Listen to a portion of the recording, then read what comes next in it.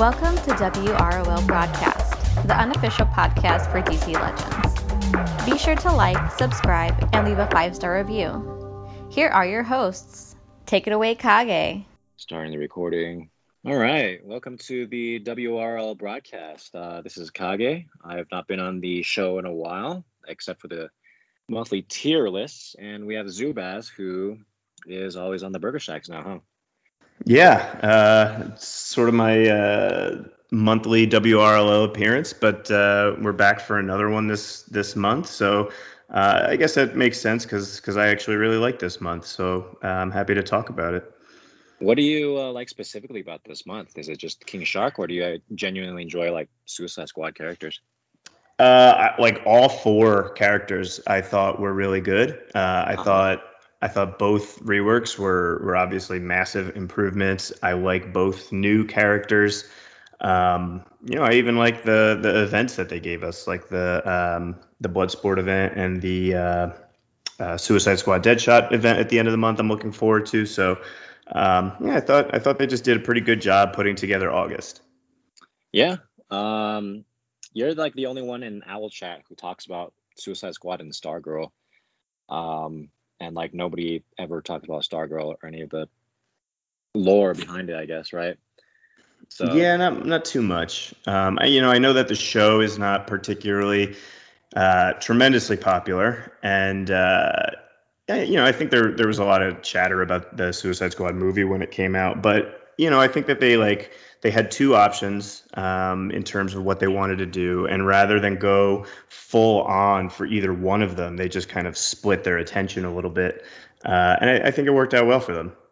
Yeah, that you're right. It did work out for them, and I low key want to like talk about the politics behind Suicide Squad, but that's probably not gonna get any clicks.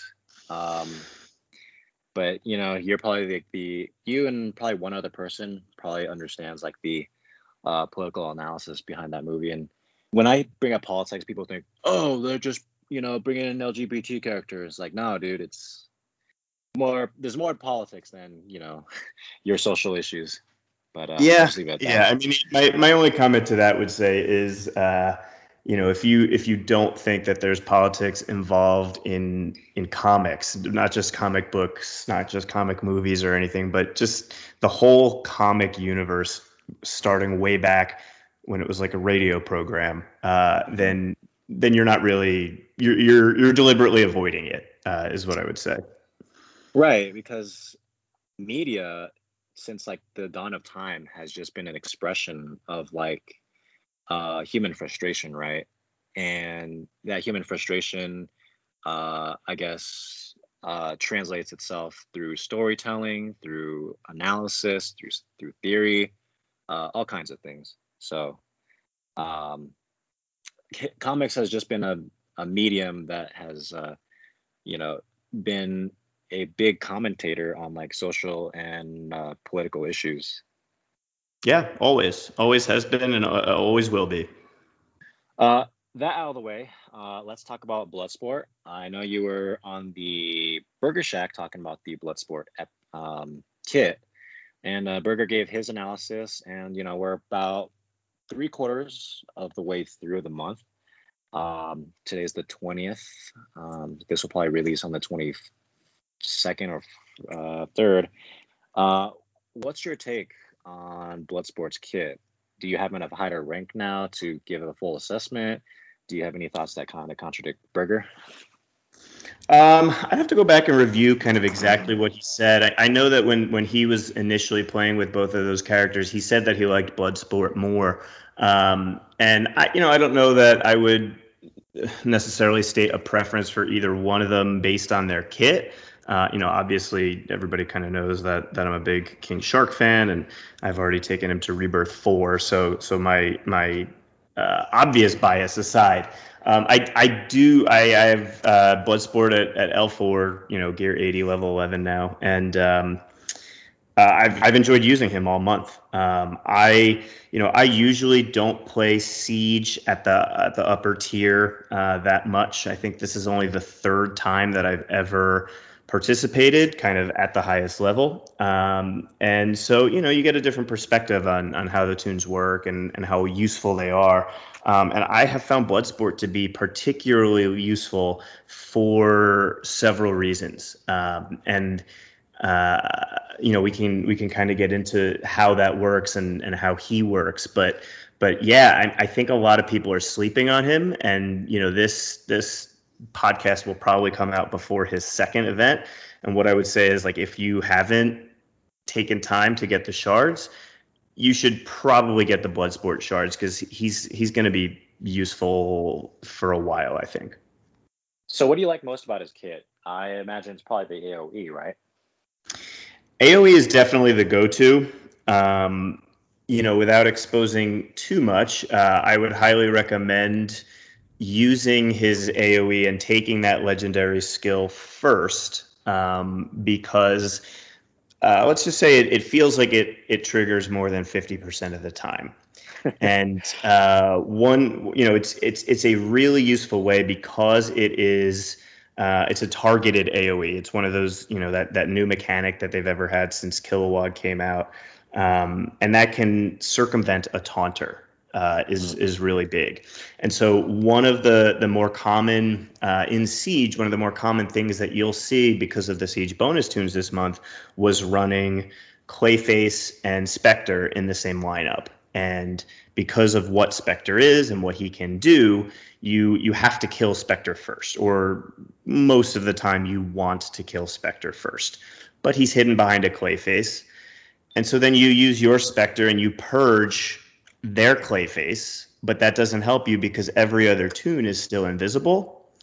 That's when you use Bloodsport, use his AoE, have the target be Spectre, and most of the time, 50% or more of the time, it will clear all of his buffs, and now all of a sudden he's open for target practice, basically. That's a pretty useful tech, and it's only on like a 2 or 3 turn cooldown, so you can certainly use that every now and then just to clear out his awareness stack too, huh?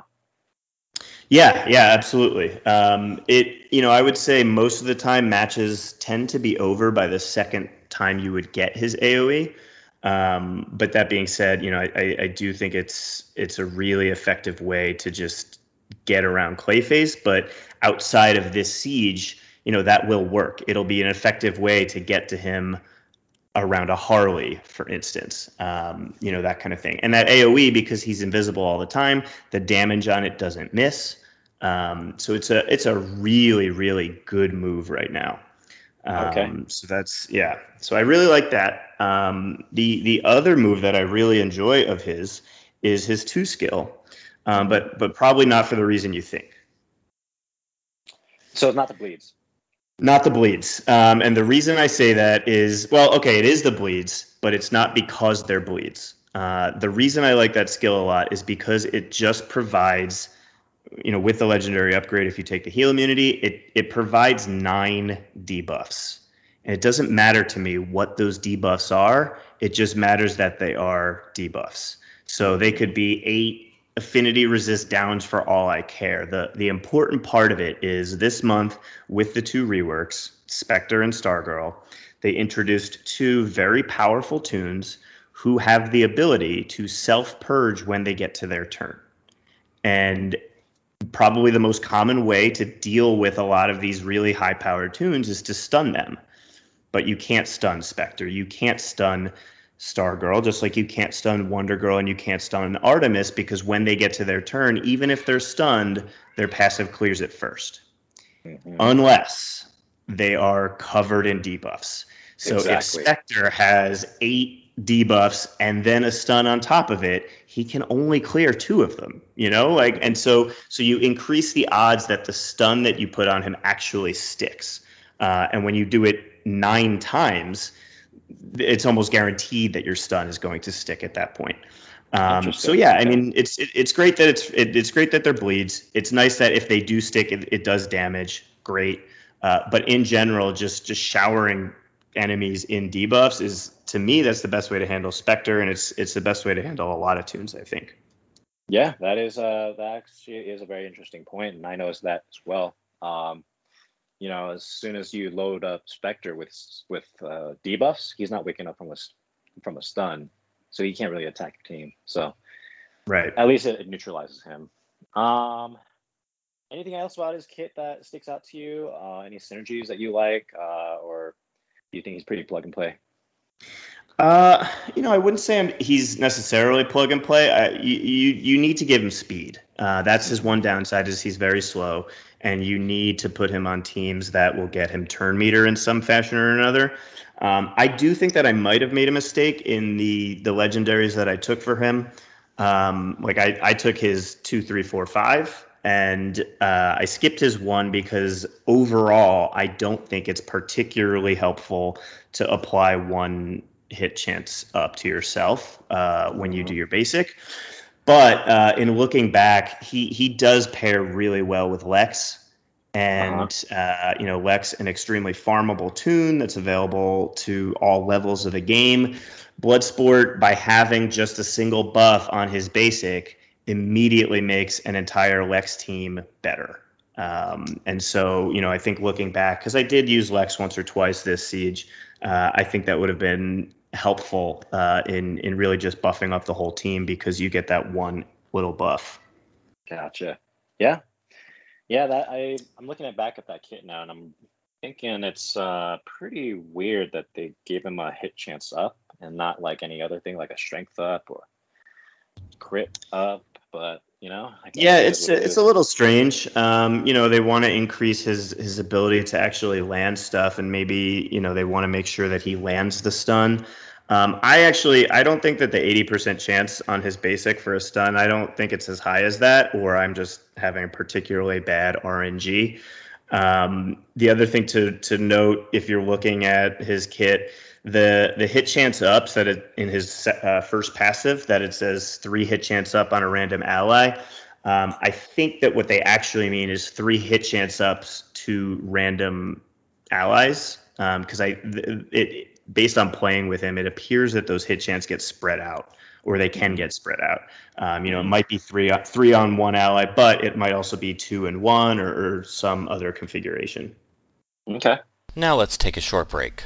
We'll be right back after these messages. Become a Patreon today and get special perks like Patreon-only episodes, early reviews, and content based on your requests.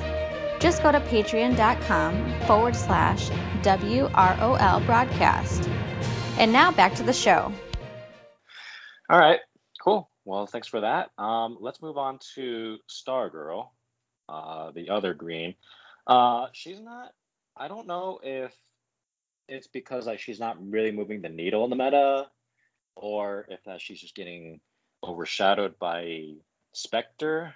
I'm not entirely sure what it is, but not a lot of people are buzzing about her. But I think her kit is actually pretty good. What are your thoughts? I agree. I agree, and I do think in any other month outside of the Spectre rework that we got, I think she'd be huge. Her synergy with Lex gives you an almost unbeatable team on defense. Like, it allows you to set up whatever you want very, very quickly. Mm-hmm. Yeah, so you didn't talk about her kit on the Burger Shack, but let's just run through her kit real quick. Basic is damage to an enemy, apply 4 strength downs, 60% chance to use it again. Star Force Field is this ability that I really like. Crit immunity to all allies, 75% shield. And then purge 2 debuffs from all allies, 50% turn meter to self. And then she got the AoE, damage to all enemies, 60% chance to gain damage immunity. That damage immunity comes in clutch. I gotta say, real useful.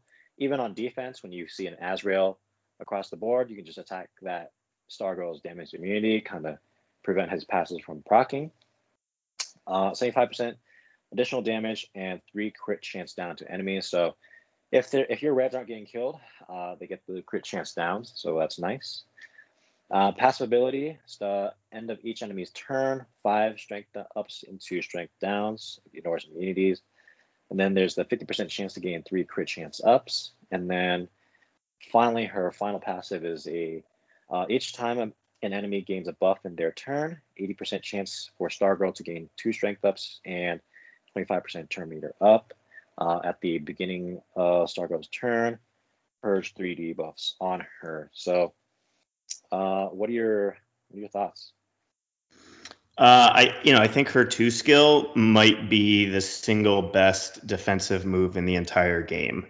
There's probably some argument to be had, but not good ones. 75% shield to the entire team is massive. Critical immunity 2 turns is almost as important for 2 reasons. One, you do get that buff. So when you do use her with Lex Luthor, you've now overhealed and shielded the team.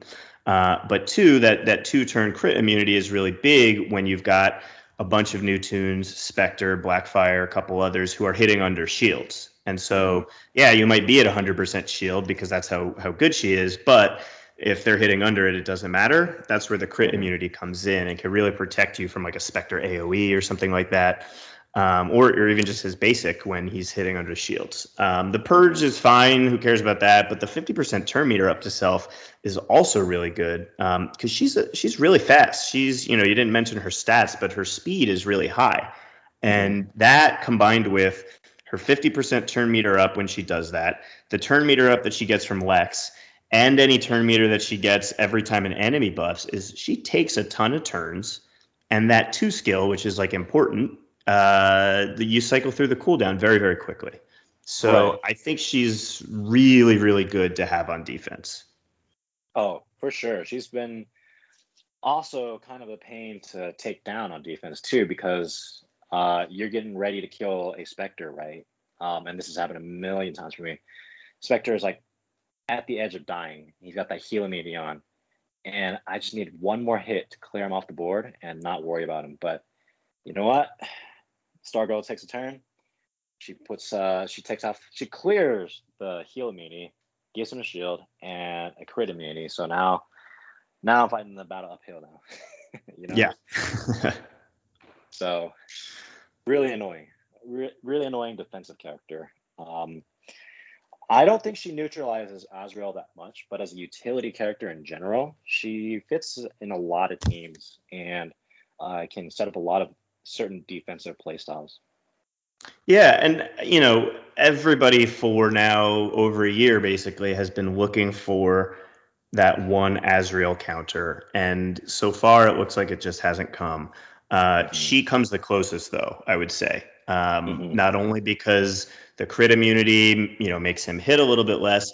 Her passive, I think they just didn't go far enough with it. They only did the up to 5, which unfortunately does mean between 0 and 5 for the devs for some reason. I think they could have gone as many as 10, and Azrael would still be an issue because he gains like 30 strength up sometimes.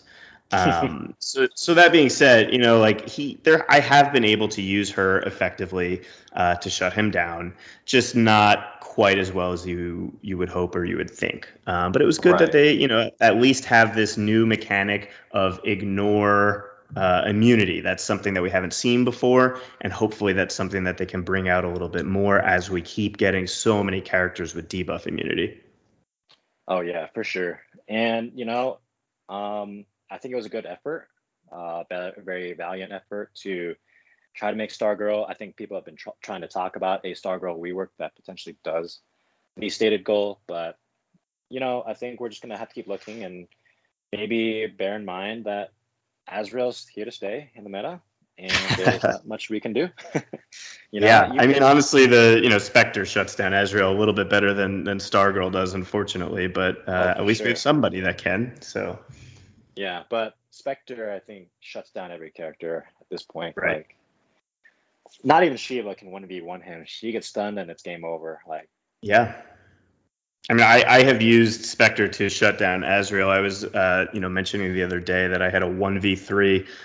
It was Spectre versus Barda, Azrael, and Cassie Kane, and Spectre got the win. So. Yeah. I think he's going to be an issue in the long run. But I guess that remains to be seen, right? Yeah, we'll see. I think, step one is to just fix the very basic things in his kit, like, he shouldn't necessarily be doing a lot of stuff when he's stunned. But once we get those things fixed, it'll be interesting to see if he's still as overpowered as he seems like he might be. Yeah. I think that's pretty much all I wanted to cover for this podcast. I mean, I don't even get a lot of followers anymore. I think Tootie kind of took up the podcast space. I think my niche at this point is just politics, since that's pretty much the brain cancer of my brain.